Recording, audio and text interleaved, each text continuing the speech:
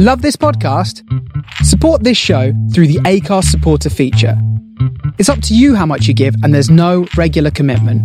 Just hit the link in the show description to support now.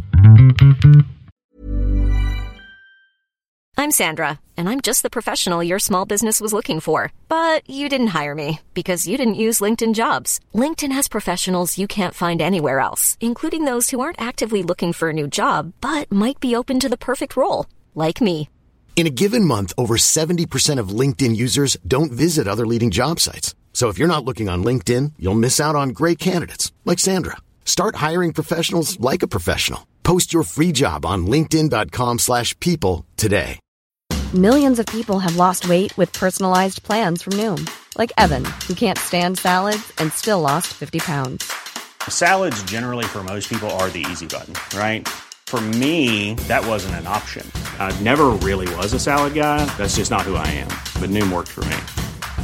Get your personalized plan today at Noom.com. Real Noom user compensated to provide their story.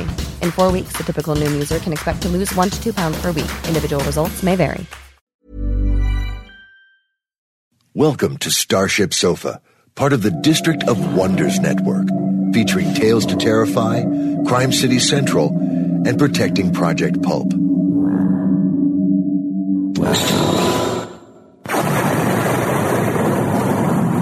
Everyone has a story in the District of Wonders.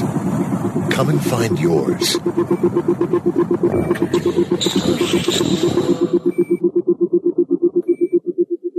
This is the Starship Sofa. Everybody, welcome, hello, and welcome to show 328. I am your host, Tony C. Smith. Hello, everyone. I hope everyone is fine and dandy. Tell you what's coming in today's show. First off, we have Amy H. Sturgis looking back at genre history. Then we have a very special show. We're actually featuring John Joseph Adams has got a new The Apocalypse Triptych series coming out, and it's out now, the first volume is out. The End is Nigh. And we've got a story from that collection, and we've got a little before the story. We've got an introduction as well by John Joseph Adams. So that's all coming in today's show.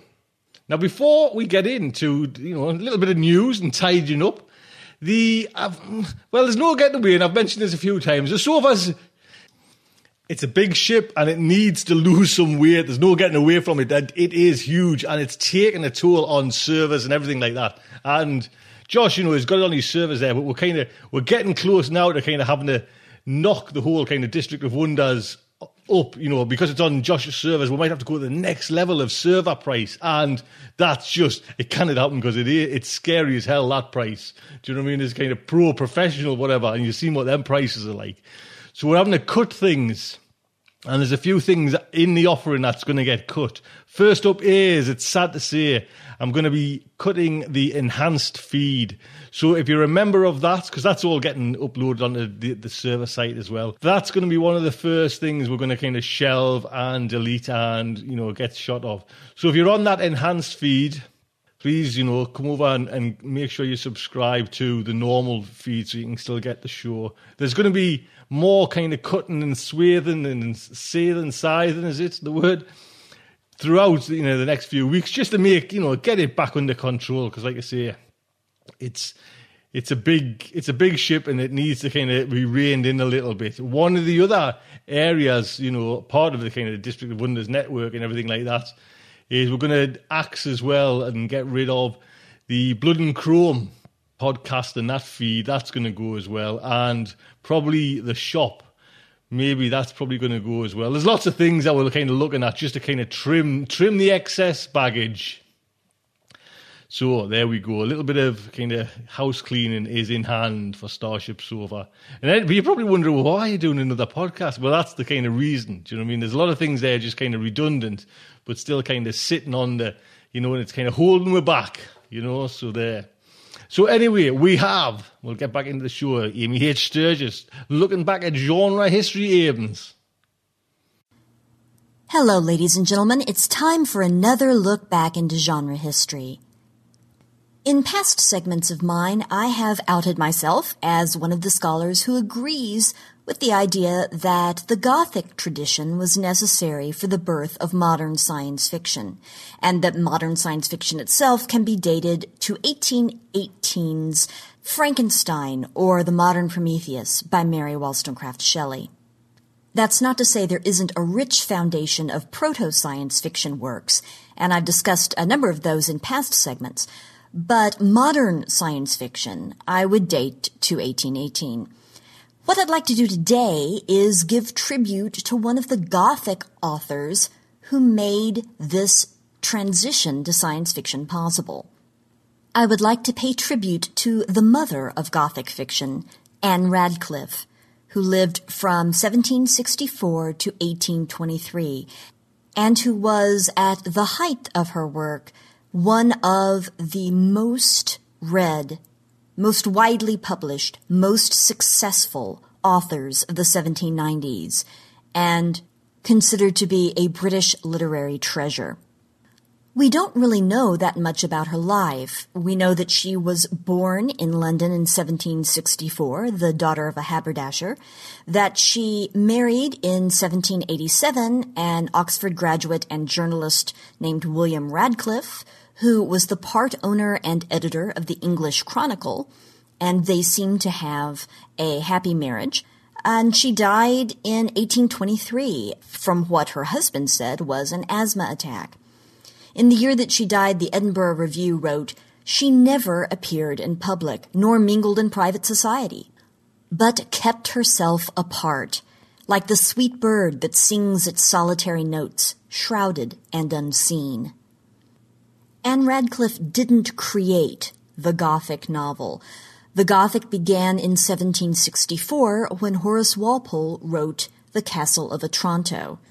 Walpole was quite frankly bored with mundane fiction telling the little details of everyday life. He wanted to think outside the box and push the boundaries, and that's what The Castle of Otranto did, and it set a new genre in motion. The Gothic imagination, and here I'm going to paraphrase scholar Jared E. Hogel, is rooted in setting, like an antiquated space, whether that's a castle or a spaceship. It's absorbed with the past, either in general or with a recent personal past, associated with secrets that are either physically or psychologically haunting, and involved with blurring the line between the natural and supernatural. This is one of the things that makes the Gothic a natural parent of modern science fiction, as well as fantasy and horror. Walpole didn't feel obligated to give reasons for why some of the things that happened in The Castle of Otranto happened. If an ancestor in a painting sighed and then climbed out of the painting and started talking, well, that's just what happened, and you had to sort of go with it. Those things didn't happen in other novels, and so, hey, he was achieving what he wanted to achieve, something different.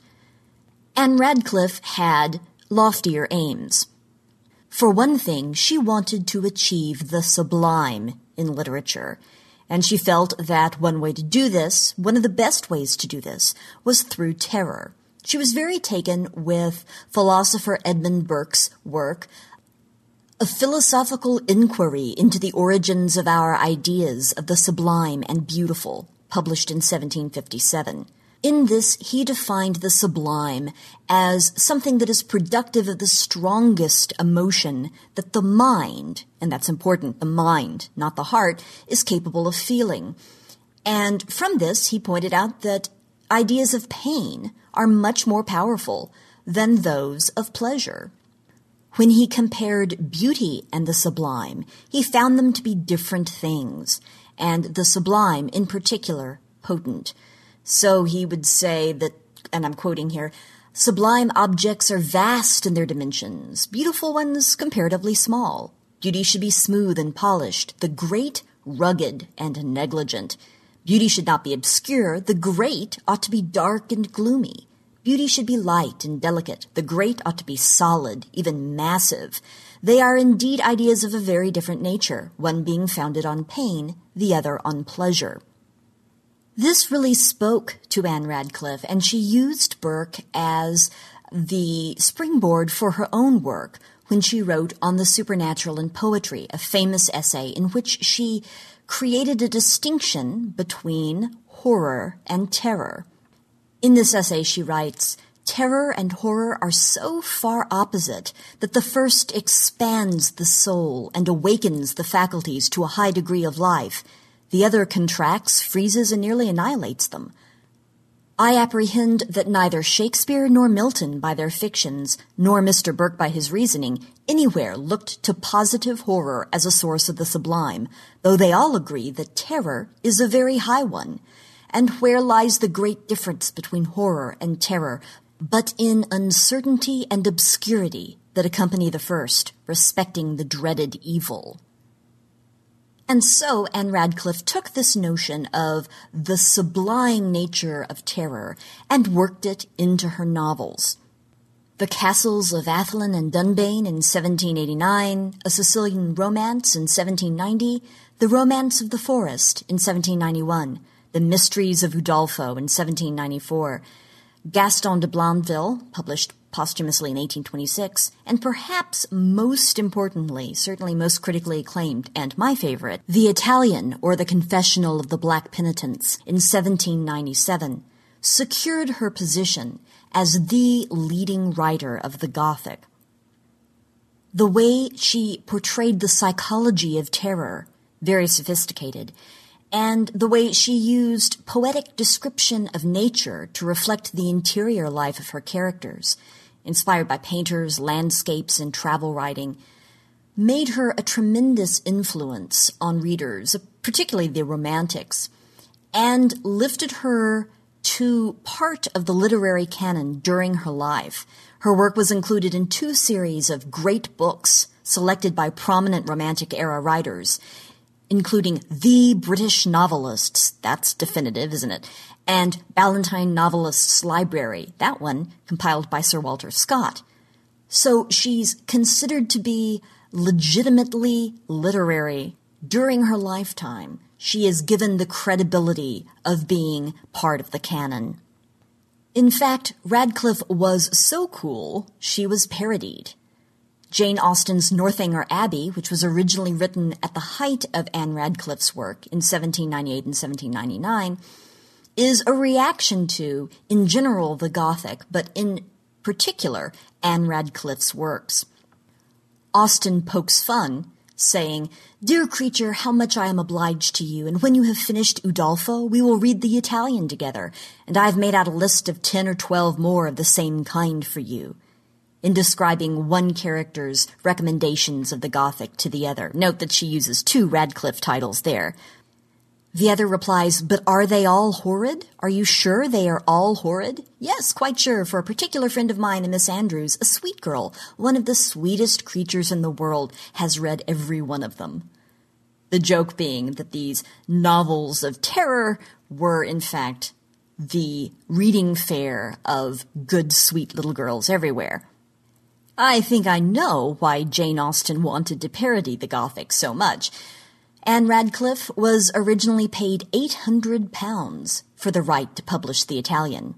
Jane Austen was originally paid £10 for the right to publish Susan, later Northanger Abbey. So yeah, that had to hurt. But the real revolutionary nature of Anne Radcliffe's work is what makes it one of the perfect precursors to science fiction.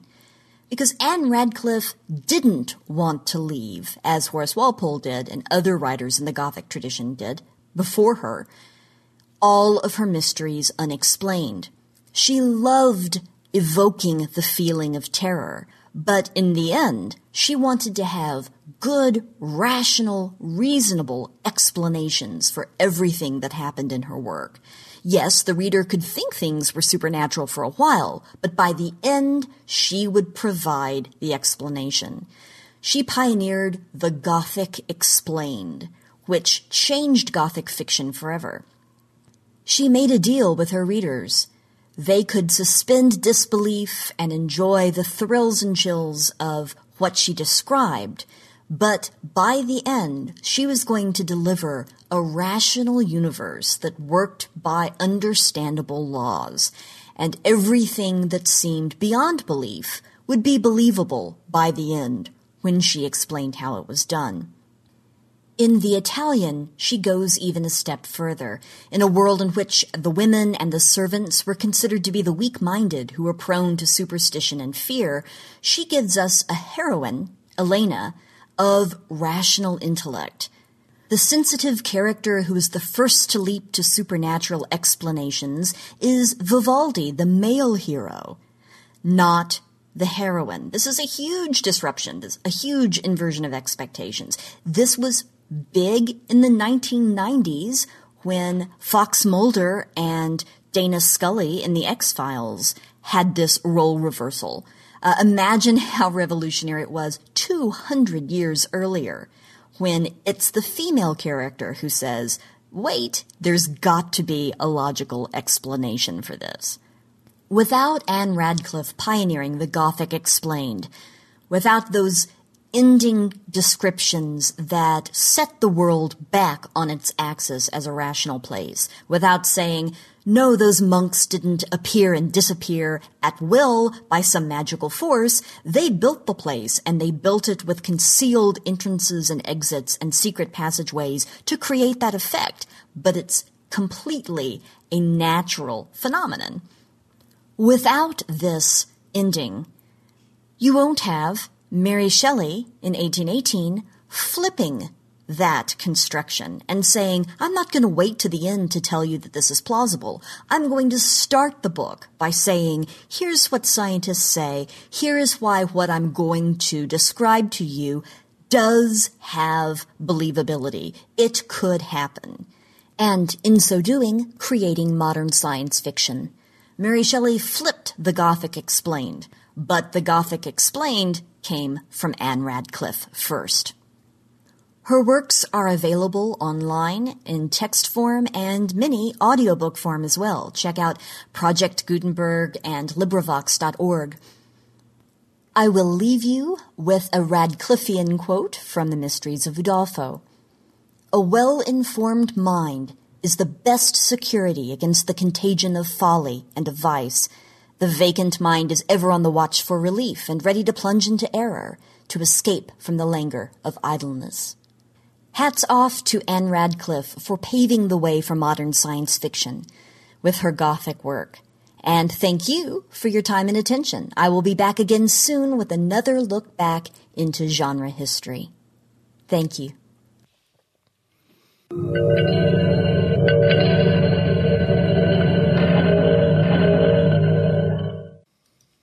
There you go, Amy. Thank you so much. Now, main fiction. Before the main fiction, I'm going to play like a little introduction to it. But John Joseph Adams, you know what I mean? This is why I kind of like the lad. You got writers who are kind of ideas factory who can just kind of churn out the ideas. But you need someone kind of to guide them, to steer them, you know, for collections and, you know, short stories and like that. And John Joseph Adams is pulling like ideas for anthologies just left, right and centre. Do you know what I mean? I'd love to check his little black book or whatever he kind of keeps his ideas in, because he keeps on coming up with original ideas. And this one is cracking. Do you know what I mean? Like I say, I'll play the introduction and I'll have a little kind of Twitter on after. Introduction. John Joseph Adams. It was a pleasure to burn.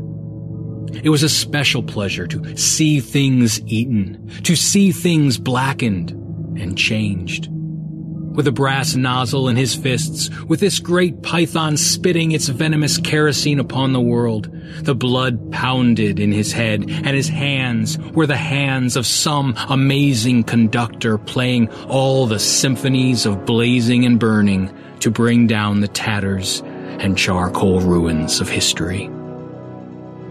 From Fahrenheit 451, by Ray Bradbury.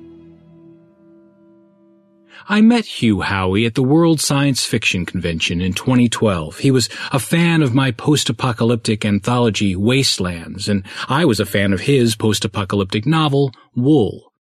Around that time, I was toying with the notion of editing collaborative anthologies to help my books reach new audiences. So, given our shared love of all things apocalyptic and how well we hit it off in person, I suggested that Hugh and I co-edit an anthology of post-apocalyptic fiction. Obviously, since his name is on the cover beside mine, Hugh said yes. As I began researching titles for the book, I came across the phrase, "The end is nigh," that ubiquitous, ominous proclamation shouted by sandwich board-wearing doomsday prophets.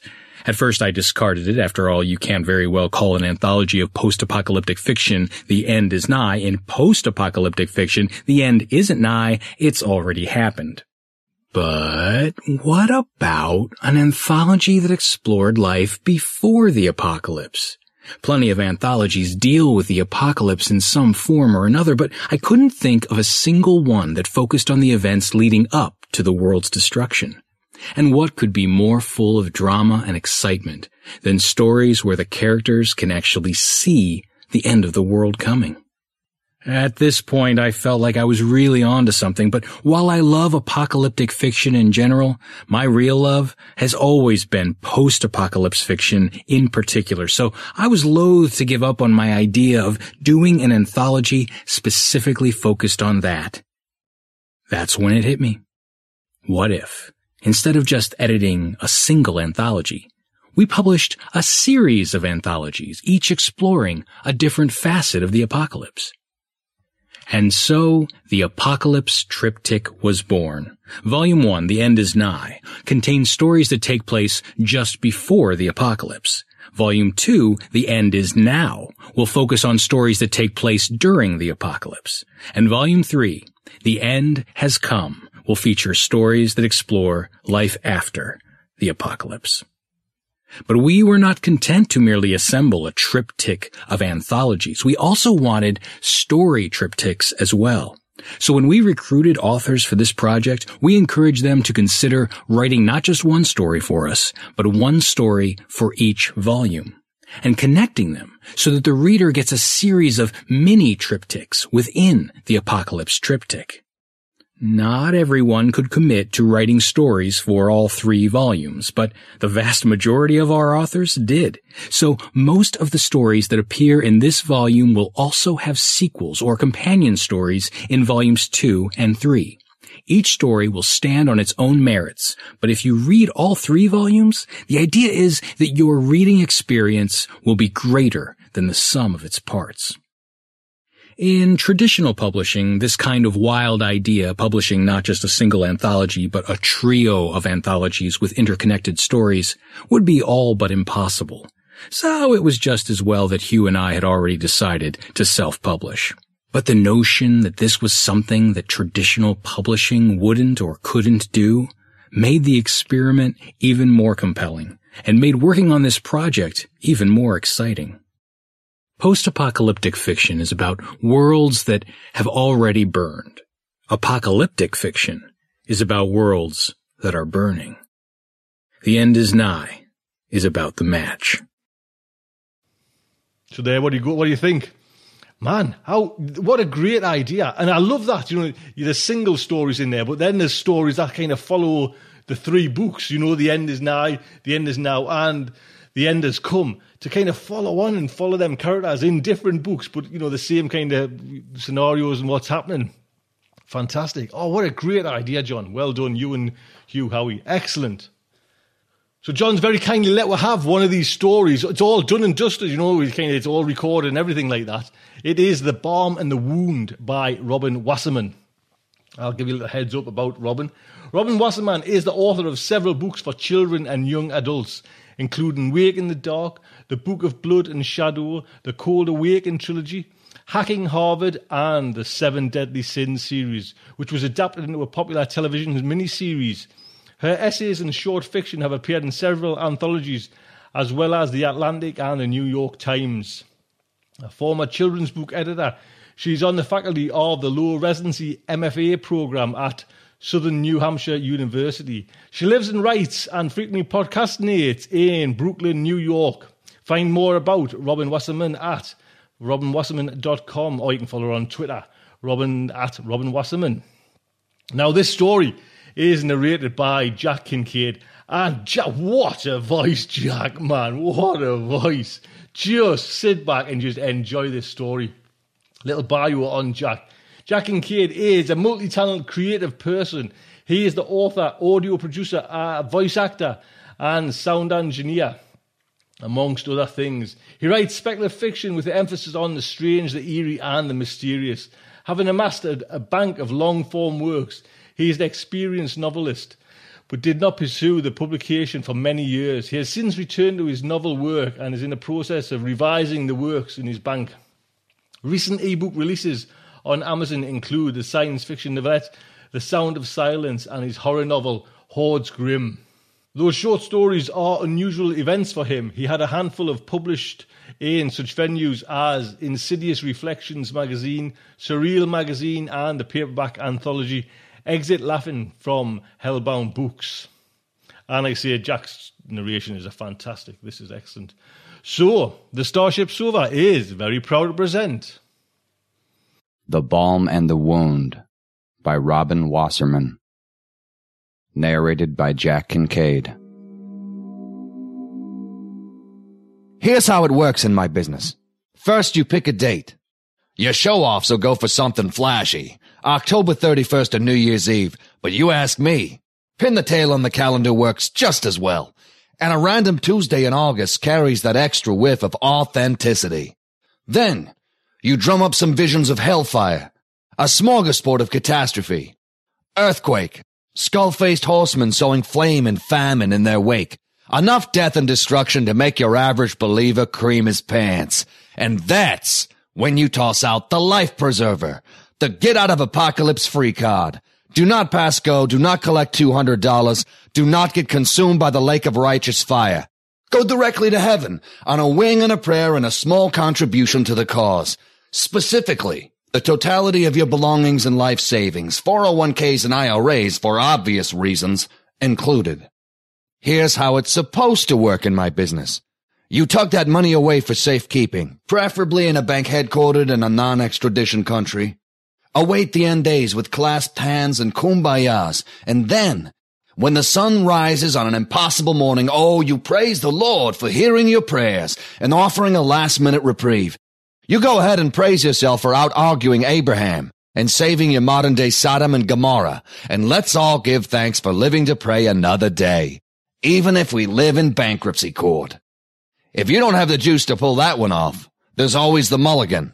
Oopsie-daisy, misread the signs, ignored the morning star, overlooked the rotational angle of Saturn, forgot to carry the one. My bad. Dicey. But better than drinking the Kool-Aid. And if you can't envision a great beyond worse than prison, you might be in the wrong line of work. You do your job right. By the time the fog clears and the pitchforks and torches hit your doorstep, you're long gone. Burning your way through those lifetimes of pinch pennies one pina colada at a time. Like I said, supposed to. I'm a man who likes a backup plan. A worst-case scenario fix for every contingency. A bug-out route in case anything goes wrong. Never occurred to me to plan for being right. The signs are bullshit. Have to be. You know who read the signs? Pick your poison. Nostradamus, Jesus Christ, Jim Jones, Martin Luther, the whole Mayan civilization. Every flim-flam man from Cotton Mather to Uncle Sam, and every single one of them screwed the pooch. Then, somehow, along comes me. You know what they say about those million monkeys banging away on their million typewriters until one of them slams out Hamlet? Just call me Will. Hillary dumped the kid 5 days after I made the prophecy, 9 months before the end of the world. I remember, because by that point the children had rigged up the calendar, a blinking LCD screen hanging over the altar to keep them constantly apprised of the time they had left. 9 months had seemed an auspicious period, long enough for the kind of slow burn panic that empties wallets but stops short of bullets to the brain. Brief enough that I could keep smiling and stroking the children of Abraham without letting slip that I wanted to throttle every insipidly trusting last one of them. But Hillary tracking me down had me questioning the time frame. And not just because she dumped her stringy 10-year-old in my lap and took off for greener and presumably cokier pastures. I'd only been Abraham Walsh, nay, none of your concern, for the last 5 years. And before that, Abraham Cleaver. And before that, back in the days when Hillary had decided to fuck with her parents by fucking the itinerant faith healer, Abraham Brady.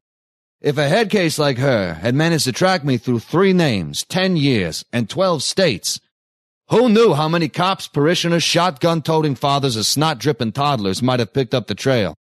I had a good thing going in Pittstown. Had for the last 3 years. The children of Abraham had picked up about 40 families, and, thanks in large part to the penitent auto parts mogul, Clark Jeffries, had gobbled together some nice digs. A church, a few houses, a gated estate complete with indoor pool.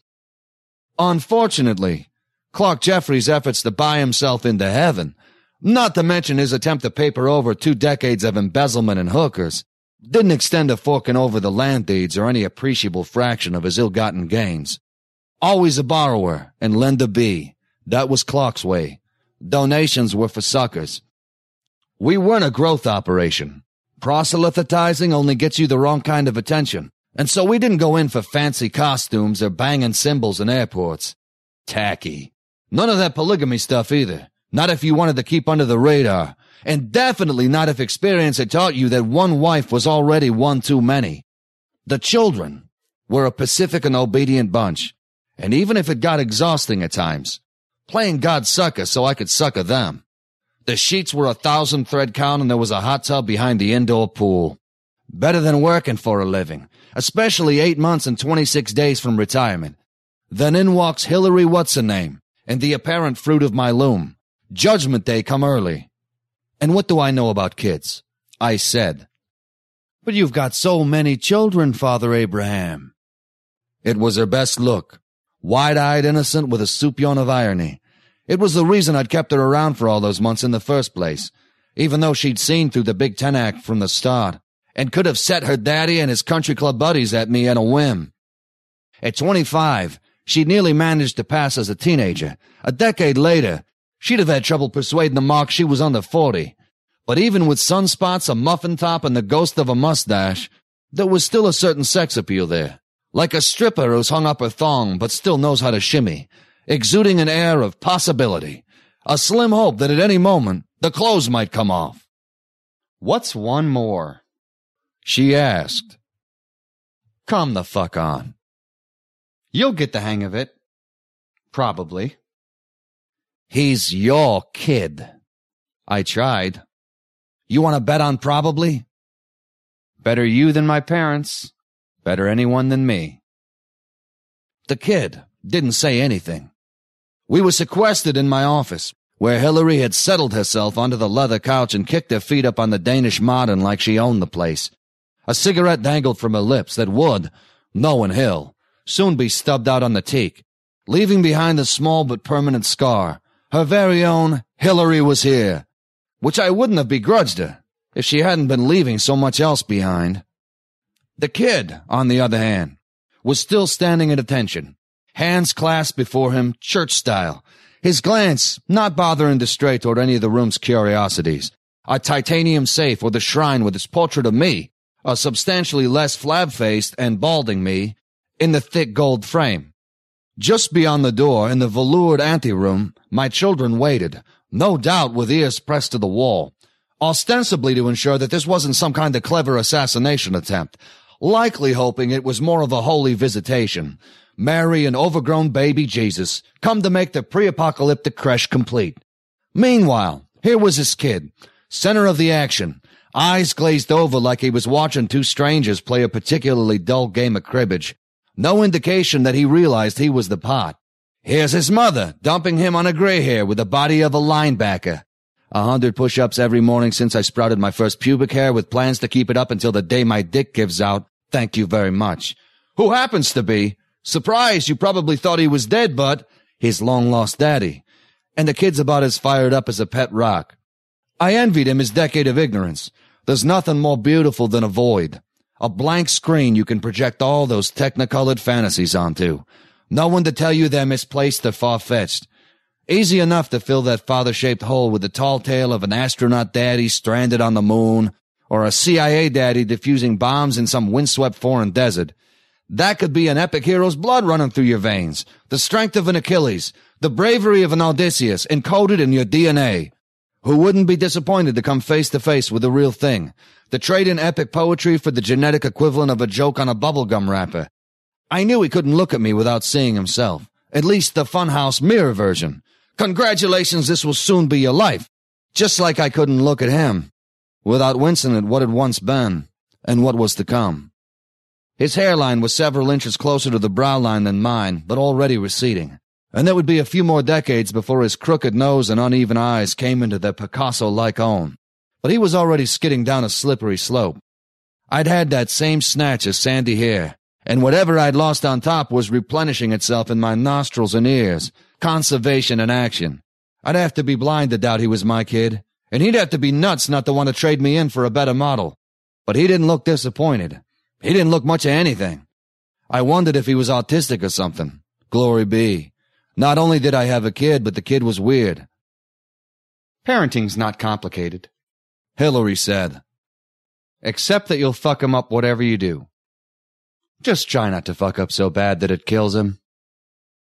I'll put him out on the street as soon as you're gone, I warned her. She grinned, the way only someone who's seen you roll off a naked body with a groan and must have had too much to drink while she said it happens to the best of them and you both thought no, it damn well doesn't. Can grin. No, you won't, she said. And she was right about that, too. The kid was no prize. He knew how to talk, at least, turning into a regular chatterbox once his mother peeled away, informing me in nauseating detail about what he required in terms of food, bedding, shampoo brand, toothpaste flavor, internet access, a list that stretched on in such detail and scope that I had to call in one of the children to take notes. What, no limo? I said, once he was done laying out his demands. You don't want to throw in a request for a weekly manicure or your own personal masseur? Mandy Herman, who was scribbling down everything that came out of the kid's mouth, shot me a sharp look, and I wasn't sure if it was because she didn't think sarcasm was appropriate, or because every few days I called her into the office and rewarded her with the opportunity to rub some life back into my shoulder, spine, and ass. You said you didn't know what to do with the kid. The kid said, I'm telling you. Mandy, that traitor, laughed. He was, it turned out, like one of those preciously precocious movie kids, the kind who melts the smiles of old men, heals the hearts of bickering lovers, and teaches every neighborhood Grinch the true meaning of Christmas. This, despite the big ears and the lopsided face, and the fact that he never shut up. It did nothing for me, but the children gobbled it up with a spoon. He wasn't there 12 hours before they took up a collection of spare kid junk, second-hand clothes and filthy toys, and a brand-new race car bed, courtesy of our very own Scrooge Jeffries. Mandy Herman vied with the Babbage girls for babysitting duties, eventually compromising on a roster that had Mandy on the couch with him Monday through Wednesday afternoons, while the three Babbages, buxom and blonde in a way that the kid was a few years too young and I was a few decades too old to make use of, covered the rest. Allison Gentry, who'd been a high school math teacher in her discarded life, had taken charge of the younger children's education, setting up a one-room schoolhouse in what used to be the stables, and it was no trouble to scoop the kid into the fold. We had no others exactly his age, a clutch of toddlers, some first and second graders, and of course, the Babbage girls. But the kids seemed to prefer the company of adults anyway, if you could call the children that. And with their naive infantile willingness to believe as they were told, maybe that made sense. Because what child doesn't love a story? And when you come down to it, that's all I am, a storyteller. Nothing more, nothing less. Back in the Hillary days, I thought I needed more smoke and mirrors, some laying on of hands. But eventually I wised up. You don't need to cure the lepers to be a faith healer. Hey, I'm Ryan Reynolds. At Mint Mobile, we like to do the opposite of what Big Wireless does. They charge you a lot, we charge you a little. So naturally, when they announced they'd be raising their prices due to inflation, we decided to deflate our prices due to not hating you. That's right. We're cutting the price of Mint Unlimited from $30 a month to just $15 a month. Give it a try at mintmobile.com/switch. $45 up front for 3 months plus taxes and fees. Promo rate for new customers for limited time. Unlimited more than 40 gigabytes per month. Slows full terms at mintmobile.com. Millions of people have lost weight with personalized plans from Noom. Like Evan, who can't stand salads and still lost 50 pounds. Salads generally for most people are the easy button, right? For me, that wasn't an option. I never really was a salad guy. That's just not who I am. But Noom worked for me. Get your personalized plan today at Noom.com. Real Noom user compensated to provide their story. In 4 weeks, the typical Noom user can expect to lose 1 to 2 pounds per week. Individual results may vary. I'm Sandra, and I'm just the professional your small business was looking for. But you didn't hire me because you didn't use LinkedIn Jobs. LinkedIn has professionals you can't find anywhere else, including those who aren't actively looking for a new job, but might be open to the perfect role, like me. In a given month, over 70% of LinkedIn users don't visit other leading job sites. So if you're not looking on LinkedIn, you'll miss out on great candidates like Sandra. Start hiring professionals like a professional. Post your free job on linkedin.com/people today. We're all of us in my business doing the same work. Because what is faith but another story you tell yourself to feel better? That's what these idiot skeptics, the do-gooders, the ones so desperate to snatch the wool from my children's eyes, would never understand. Lies don't hurt anyone. Lies are the balm. Truth is the wound. Even the man himself, if you believed in him up there, napping on his cloudy throne, doesn't have much more than pretty stories to offer these days. Sure, Joseph, Moses, Jesus' precious lepers, they got miracles. But now, God's out of the direct action industry, and all he's offering in its place is a bedtime story, the fairy tale of heaven, the promise that whatever shit happens, your story gets a happy ending. The Bible boiled down. Once upon a time, I helped some poor suckers out, and someday, maybe, if you're good, I'll help you out too. But in the meantime, isn't it a nice story to fall asleep to? You can't say that I'm not doing God's work. All those social workers, estranged relatives, those Pittstown neighbors who turned their nose up at the church buying up property in their suburban midst, they called us a cult. Maybe so. But the word carried a sinister whiff that didn't match up with its reality. Something that maybe you had to be in a cult, or in charge of one, to know. My children were gentle, most of them treading through life with the care of the permanently damaged, whether by drugs, abuse, or simply the ordinary existential indignities. Loss of job, loss of love, loss of dignity, loss of purpose. That was their universal loss. Who else would so desperately need to be found? That's what I'd done when I first arrived in Pittstown, what I did when I arrived anywhere. I collected the lost, the ones who'd fallen through the cracks, like a dog catcher scooping up strays for the pound. It was a service, not just to the feral, but to the tame and the well-housed. All those cocky, secure, too-good-for-it-all townsfolk, satisfied with the comfort of their own homes, who preferred not to acknowledge what I was doing for them, tending to their damaged, so they wouldn't have to. Allison Gentry's sister left nasty voicemails every few months, and once she'd set the local cops on us. But where was she when Allison's 3 kids and husband plowed through a guardrail and into Lake Michigan? Where was she a year later when her sister washed down the anniversary with a vodka and Percodan cocktail? Where were Mandy's parents with their team of trust fund busting lawyers doing everything they could to keep her hands off her money, when she and her crack pipe had driven a Pontiac through a neighbor's living room window and then been promptly hauled off to jail, where she stayed because Mom and Dad thought teaching her a lesson would be kinder than bailing her out? Where were Clark Jeffries' kids when his board of directors dumped him on his ass? Or Marilee Babbage's husband, when having been traded in for a secretary with a bad dye job and a dick, she was feeding her 3 kids with food stamps and blowing the landlord when she couldn't make rent? I was the one who wiped their tears and salved their wounds and fed them some bullshit to live for. And if I took a little something with me when I went, it was only fair payment for services rendered. Despite my best efforts, plenty of the children still had a hole to fill, and somehow, with his ugly gap-toothed smile and post-nasal drip, the kid filled it. That was my smile. Those were my mother's big ears and my father's vampire canines. And the way he chewed his nails, but only the ones on his left hand, was like seeing my brother's ghost. This was the kind of genetic detritus that was, I knew, supposed to kindle a fire in me. As if it mattered that we came from the same stock. I didn't know whether my parents were alive or dead, and didn't much care. Had never understood it. This obsession people have with blood. This fixation on children. As if popping a baby out and watching him grow into your big nose and type 2 diabetes was your best shot at staving off oblivion. Ask people to worship you, they call you a megalomaniac.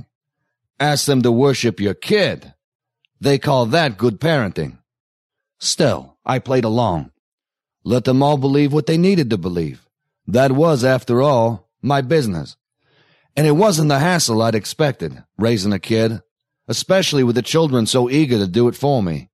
It was only once he started up with the questions and all that end-of-the-world shit that the trouble really started. He'd been at the compound for a week, and though I dumped him on the children whenever I could during the day, at night, he was all mine. He got himself set for bed all on his own.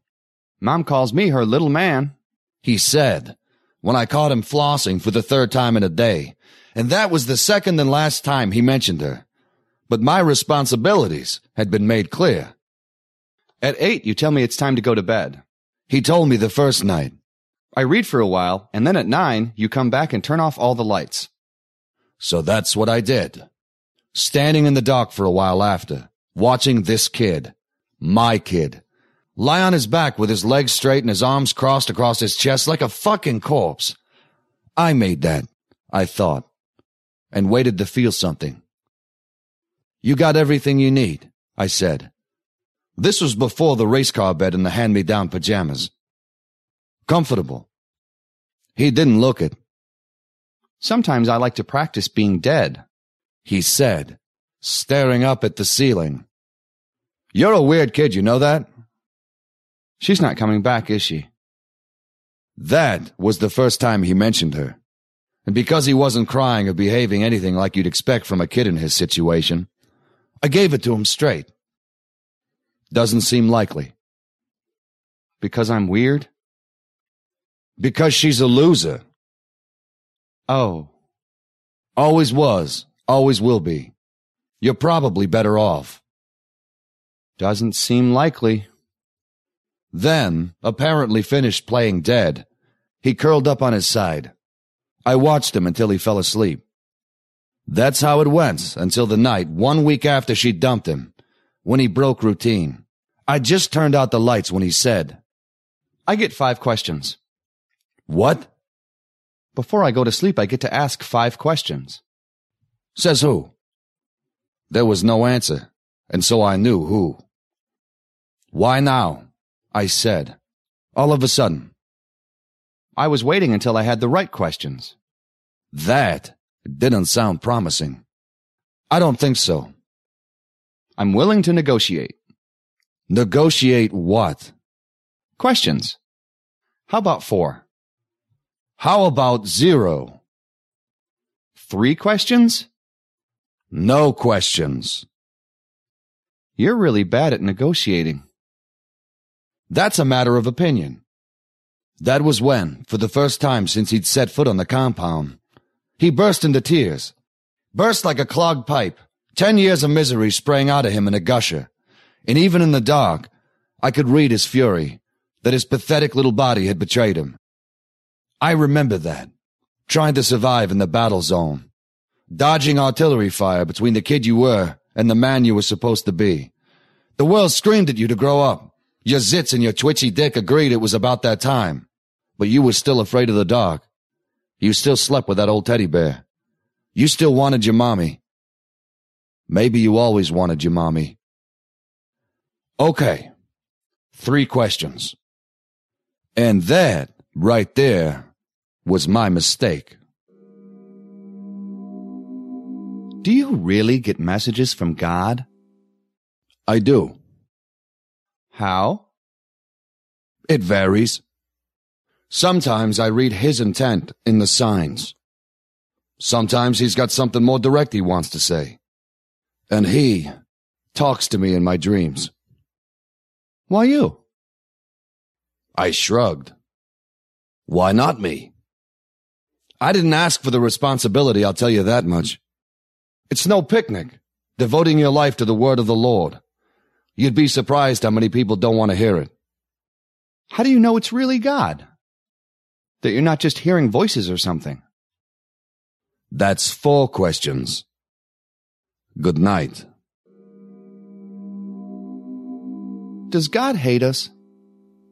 God loves us. We're all his children. And you have to love your children. That's the rule. That wasn't a question. Got it. Thanks for clarifying. If he loves us, why would he kill us? Everyone dies, kid.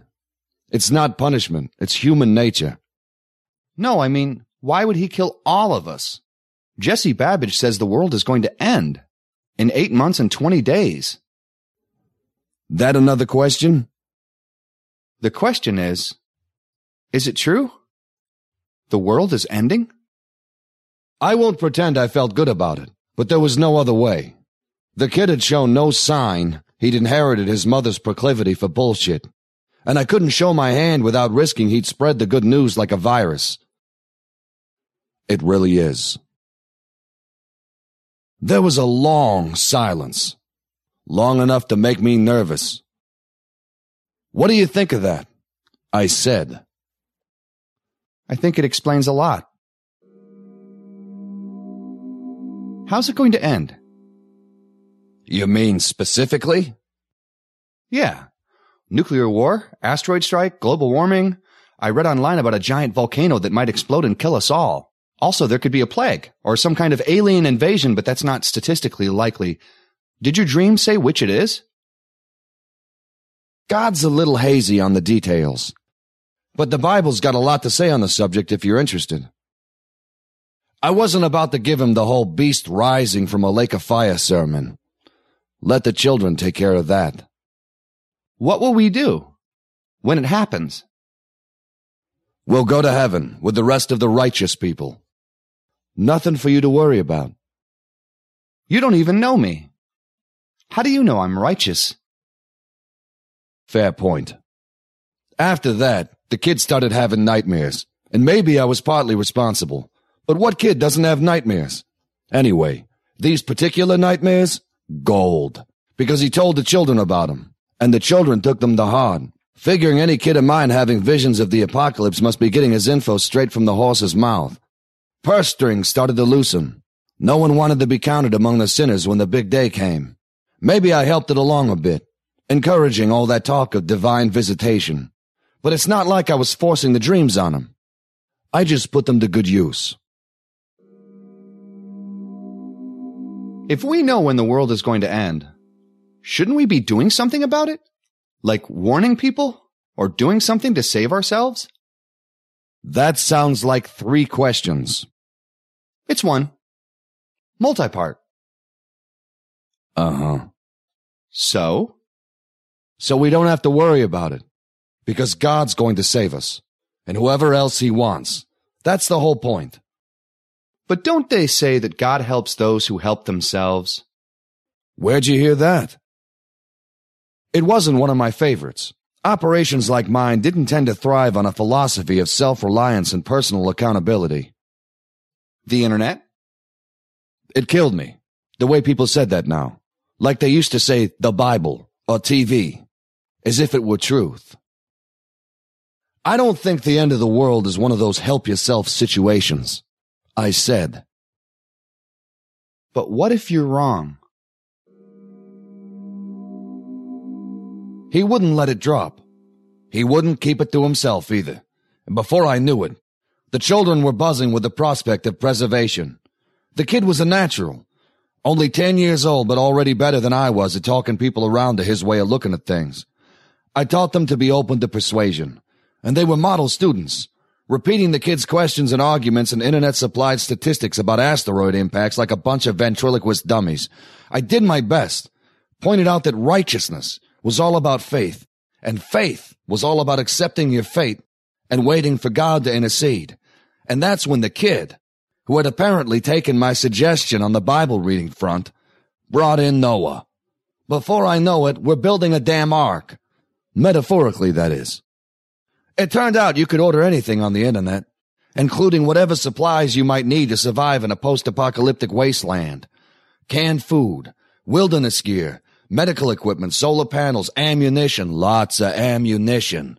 The kids spent hours at the computer, doing research, making lists, and then, like a Dickensian miracle, the wallets opened wide. Even the tightest of wads. Sure, the children had given lip service to buying the prophecy, but with the kids channeling their energy into survival scenarios, they felt it in their bones. Judgment Day, end times. No reason to save up for retirement when doom was on the horizon, so they threw their credit cards at him. And anything left over after the bottled water and the campfire stoves, that was mine. The kid, I realized pretty quickly, was like a money laundering shop for bullshit. I fed in my lies. He spit out a pretty good simulacrum of truth. It wasn't enough to gather supplies, the kid said. We needed a place to store them. A place we'd be safe from the ravaging hordes, not to mention the horseman and the beast, though the specter of these had been overshadowed by the kid's visions of power grid failure and food hoarders. We needed to move off the grid, and Clark Jeffries, who in the duration of our acquaintanceship had never once gifted anything that could be lent, violated his cardinal rule and dipped into the principle. The kid had befriended a bunch of doomsday kooks online, one of whom must have believed in cash even more than he believed in magnetic pole reversal, because he was only too happy to trade his kook compound for a couple million of Jeffrey's hard-earned bucks. And this time, the deeds went to the church, along with the rest of his savings. There it was, my retirement account, fully funded. A third of the children, fortunately none of the big fish, decided to tough it out at home, whether due to a lack or an overabundance of faith, and we kissed them a weepy farewell, promising to meet again beyond the gates of heaven, pretending to believe it.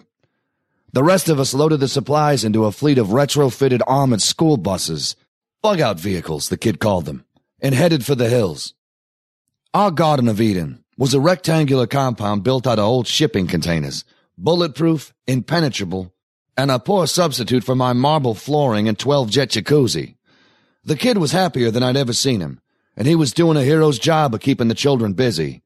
They taught themselves to can food, forage for mushrooms, fire automatic weapons, build solar panels, suture wounds, identify poisonous snakes, milk goats, and slaughter pigs. The internet truly was a wonder, as was the sight of all these accountants and housewives, transforming themselves into mountain warriors, the kid at their fore, a pipsqueak Napoleon commanding his troops. They were disciplined in their mission, wild with abandon and everything else. Christian temperance gave sway to desire, to what the hell, to affairs and drunken revels, to one rumored orgy and 2 suicides. They honestly believed it was all coming to an end, because I told them I dreamed it, and because the kid really had. He'd stopped having nightmares, stopped asking questions. Now he was the one with the answers. It doesn't scare you? I asked him one night, before turning out the lights. We'd abandoned privacy at the new compound, the children sleeping dorm-style in their hollowed-out shipping containers. But I still had the special privileges that follow from a direct line to the Lord. The kid slept on a cot beside me. I'd almost gotten used to the sound of his breathing, and his occasional muffled snore. It had been a long time since I'd slept beside someone, long enough to recognize the rhythm of them falling asleep. It really doesn't scare you, the thought of it all ending. Scared the fuck out of me. The kid liked to walk me through potential apocalyptic scenarios, his version of a bedtime story. I fell asleep imagining the oceans rising, volcanic ash blotting out the sun, super germs knocking out 50 million in a week. The kid taught me about nuclear winter, and in my dreams my skin sloughed off, and my children died a rainbow of deaths, atomized in a cotton candy puff of light, poisoned slow and steady by food and drink and acid rain, huddled in caves before flickering fire as the ice rose around them and the sun set on human life. There were nutcases with nuclear buttons and physicists messing with black holes. There were alarming seismic indicators and a supervolcanic eruption 40,000 years overdue.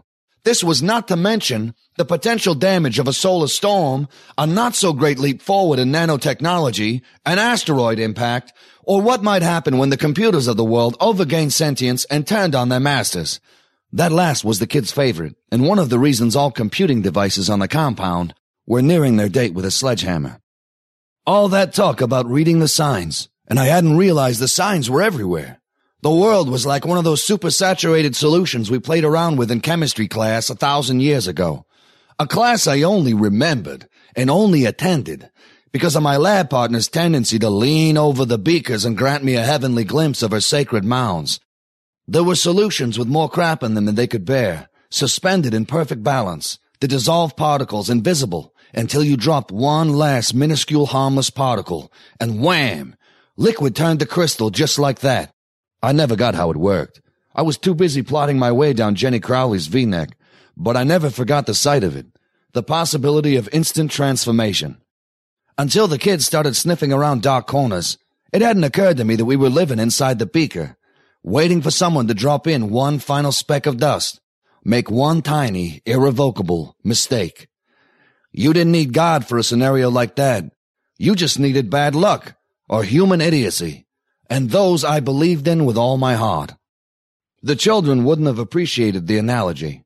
They had, on my advice, rejected the devil's science, chemistry labs and all. Maybe that explained how they could be so unafraid. Why would I be scared when I know how much God loves me? The kid said. And how much is that?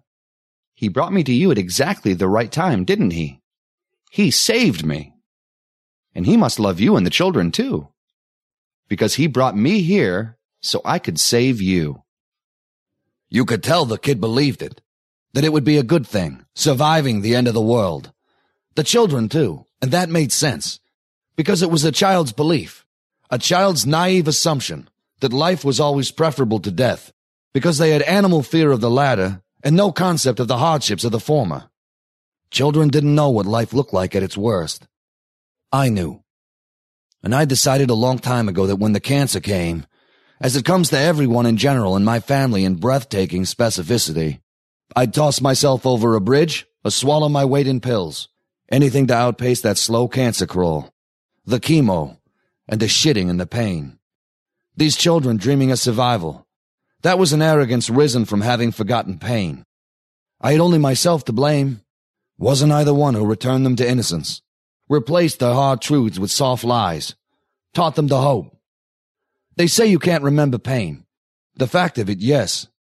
But the truth of it, the physical texture of agony, gone and forgotten. Which makes it easy to forget that pain hurts, that the wounded life isn't always worth living. I helped my children forget, but I remembered for them, because someone's got to. Remembering pain is the only way to avoid it. Let's say you save them. I wanted to ask the kid, what kind of life are you saving them for? He could have sent anyone to save you, but God chose me. My son, the chosen one. My son, the sucker. I tried not to think about it. Easier to imagine he was in on it with me, that we were running the same con, partners. Maybe I'd given him more than a thinning hairline after all. The kid was a born talker. I could take him with me when I left, I thought. Bring him along to Miami Beach. Or even better, postpone retirement just a little longer. Teach the kid the ropes. Everyone likes a father-son act. 2,000 years and it hasn't gotten old yet. And maybe it wasn't such a bad plan, trading in all my children for one kid. Even if the end times were upon us, we weren't dead yet. It felt like an indulgence, imagining him into my future. Almost indecent. A fantasy gone one step too far. But why should it have been? The kid was my kid. Was parenting him the worst thing in the world? Wasn't that the right thing, the natural thing, that I should step in and teach him how to be the right kind of man? It was my very own bedtime story, and I kept on telling it to myself, right up till that very last day. The night before doomsday, the children locked themselves into the compound to brace for the end. The kid got them all situated, set them to battle stations, a rifle in every hand, ready for anything.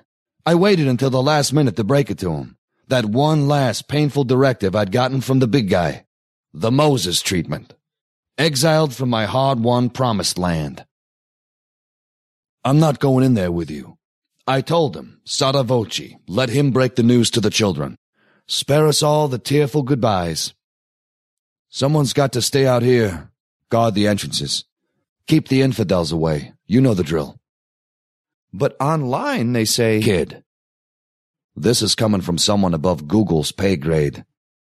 I said it gently, and then I waited for him to call bullshit on me, finally. Or maybe just act like a freaking kid for once. Cry and sulk and cling to my leg or some such theatrics. Because what kid wants to face the end of the world without his daddy? If he'd begged to come with me, or hell, if he'd even asked politely, tossed out the suggestion, I'd have gone for it, walked him through some facts of life, then stuffed him into my own personal bug-out vehicle and gunned it. I would have found a way to explain things. He was just a kid after all, and having bamboozled him once, how hard could it be to do it again? And it could have all played out like I planned. The father-son partnership. The two of us against the world. For all the time we had left. But the kid didn't cry. Didn't beg. Didn't even suggest. He nodded. An adult's gesture of grave acceptance. God's ways are mysterious, but they are just and they are right. I'll explain it to the children. He said it as calmly as if I'd confessed I accidentally spilled some canned beans. You can be sure I'll raise them well for you, and make certain they never forget your sacrifice. Goodbye, Father. He said father, exactly like my other children said it. Like he was one of them. Like he'd never been mine. He touched his fingers to my forehead like a benediction, and that was the end of it. The kid was exactly what I'd made him, a believer. And so it was for the best when the bulletproof door shut between us. A believer was of no use to me. He was better off without me, I told myself as I bugged out. Maybe he'd even go back to normal, get himself adopted by one of the children once they weren't my children anymore. Once they'd resurfaced after a lonely month or two inside, only to realize they were the worst kind of fools, the bankrupt kind. But I knew better. Can't bullshit a bullshitter. I knew what happened to a weird kid that no one wanted. And it was a sure thing none of the children would want anything to do with him. Not once they realized what he'd made them do, and what his father had made them believe. He'd be lucky if they didn't lynch him. Fuck him up all you want, just don't kill him, Hillary had told me. And in all likelihood, I hadn't even managed that. That's what I was thinking about while I drove south. That and the plump bank account that was waiting for me, and the long stretches of beach with all the bikinis, and the days to come. Nothing lasts forever, not even guilt. I could wait it out, I figured. I figured I had plenty of time. It happened the next day, just like I said it would. I don't know exactly what happened, because the power grid crapped out damn quick, along with the radio. And there went any prayer of knowing what was going on, just like the kid said it would. Thanks to him, I knew enough to make a few guesses, or at least eliminate some options. Not a superbug, obviously. Not global warming. Not, sorry kid, a robot revolution. Not God. Not a divine judgment. Not my prophecy coming to pass. That one, at least, I could be sure of. Not a divine judgment, but easily mistaken for one. That blaze of light like the sun gone supernova. The sonic boom and answering shudder from deep in the earth that shook branches from the trees. The 1,000 points of light streaking through the clouds, like a fleet of alien invaders, like the sky was falling. Like every disaster movie I'd ever seen with a special effects budget ratcheted up into the billions. Because this was an assault on the senses enough to make you believe the impossible. That this was real. The thunder and the silence. The taste of scorched chemicals. The rush of wind and spray of dust. The divine light. And then, switch flipped off for good. Central fuses blown. Darkness at noon. Dust and dirt and all manner of crap blocking out the sun. The kid had taught me. Suggesting something big enough, asteroid, bomb, whatever, to blow a whole shitload of earth into the sky. A smell in the air. Something bad. Something wrong. Something coming. It'd be a prettier picture if I could say I wasn't surprised, that some part of me felt it coming, felt some higher power speaking through me, with a not-so-bullshit prophecy, guiding my finger to the most fateful of dates, that I had a feeling about this one, tasted something off about it, some acrid undertone of absolute truth. Surprised? The only surprise is I didn't have a fucking heart attack at the wheel. They haven't got a word for what I was in when the sky fell down, or when I hit the point where the Philly skyline should have come into view, and didn't. Maybe it was lurking out there in the dark. Its power failed, its spires hidden in a thicket of dust. But I don't think so. I think it's not there anymore. I think the end came, just like I said it would. And I think it's better not to think too much about that. I kept driving, long as I could, because what else was I supposed to do? Not north, back toward the compound. Nothing was getting into that fortress, not for months, maybe not for years, and they'd shoot me if I tried. East, toward the ocean. Tsunamis or not, and the kid had made it clear not was far less likely. I wanted to see it before the end. Didn't make it that far. Didn't make it very far at all. Cars swamped the highways, and somewhere in the distance, on the black of the horizon, a bloom of fire that said pretty clearly, "Wrong way." I was no sign reader before, but the kid taught me well. I know what happens now. Destruction, devastation, cities vaporized, millions incinerated, gutted infrastructure, rotting corpses, starving orphans, endless winter, food riots, armed bandits, crime, punishment, plague, famine, hellfire and damnation. If we didn't need God to end the world, we surely won't need him to turn the wreckage into hell on earth. Humans are capable creatures. We can do most anything ourselves. It wasn't a bad stretch of road. Concrete ribbon winding through lush woods. So I left the car in its jam and took off into the trees, and I waited, like I'm still waiting, for what comes next.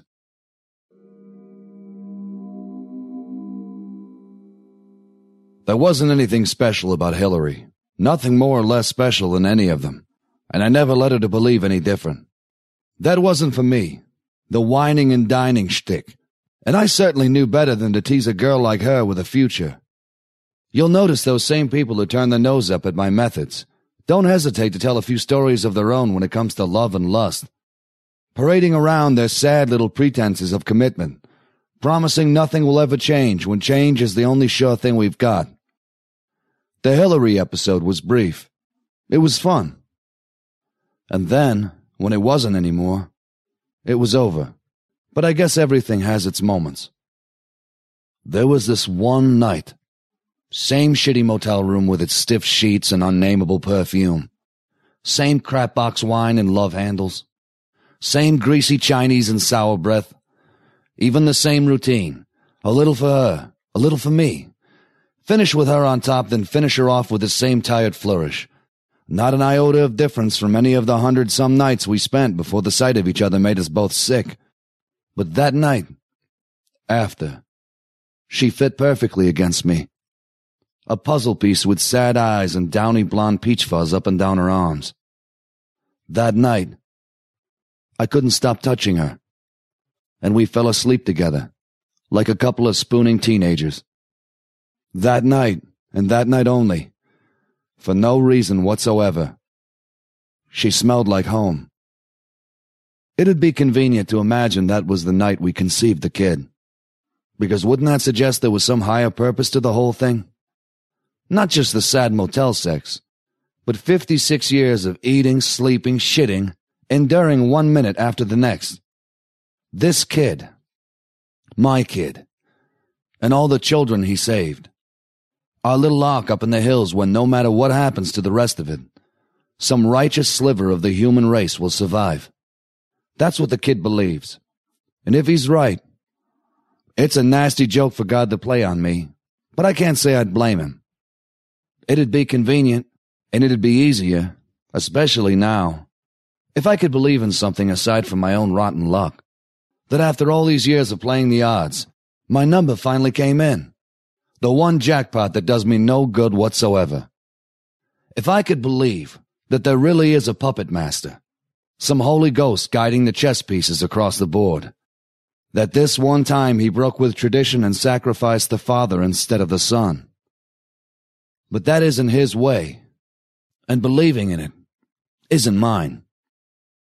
A happy accident, that's all, for the children and for me, because there may be no atheists in foxholes, but there's at least one immune to bullshitter in these woods, and he may not be ready to die, but he's definitely not looking to survive.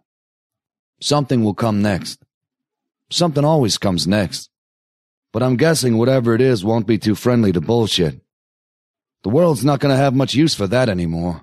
Unless maybe you're the kind that can buy into a lie so fully, so thoroughly, that it comes all the way back around to the truth. There's a new world coming. That's what the signs tell me. And it's going to be dark. And it's going to be cold. It's the world I made. But my children are the ones who'll have to live in it.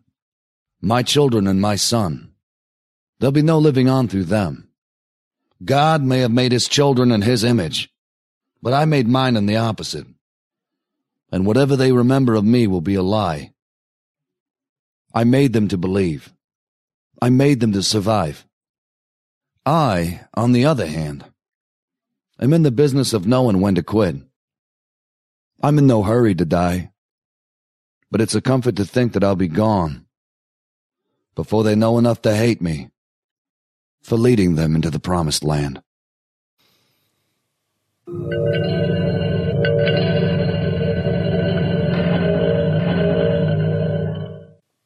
There you go, don't forget, copyright is Robin Wasserman's. I'll put a link on to go over to kind of John Joson's, the main kind of page for his kind of triptych collection, you know, the Apocalypse triptych. Go over there. You can actually get now, The End Is Nigh. If you just look on that site, it'll take you down there. It is available in paperback and Kindle, and the other forms are coming soon as well. Some great writers in there. Charlie J. Nanders, Tobias McKell's in there as well. We've got Paolo Bacigalupi in there. Oh man, it's just, you know, Will McIntosh. It is cracking full. And like I say, some of these writers are taking these stories and going on into the next volume and the next volume. So do look at, and like I say, hopefully we can kind of twist John's arm. When the kind of second one comes out, we'll get a story from there as well. And, you know, possibly the third as well. That would be fantastic. Because this is a great idea, this. You know what I mean? What a clever guy John Joseph Adams is. And actually, I should say it's Hugh Howey as well. You know, he's kind of doing it with Hugh Howey as well. So there you go. So that is Starship Sofa's show. I forgot what the show is. 200, no, it's not mine, 328. I hope you enjoyed it. Until next week, just like to say, good night from me.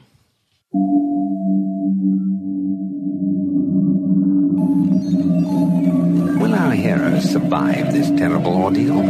Can they win through with their integrity unscathed? Can they escape without completely compromising their honor and artistic judgment? Tune in next week for the next exciting installment of Starship Sofa. Evacuation procedure initiated. Shuttle set for launch. Airlock will be opened in 3, 2, 1. This presentation has been brought to you by the District of Wonders Network, dedicated to podcasting the finest genre fiction. You can learn more about the District of Wonders and their many literary productions at their website, www.districtofwonders.com. Thank you for listening.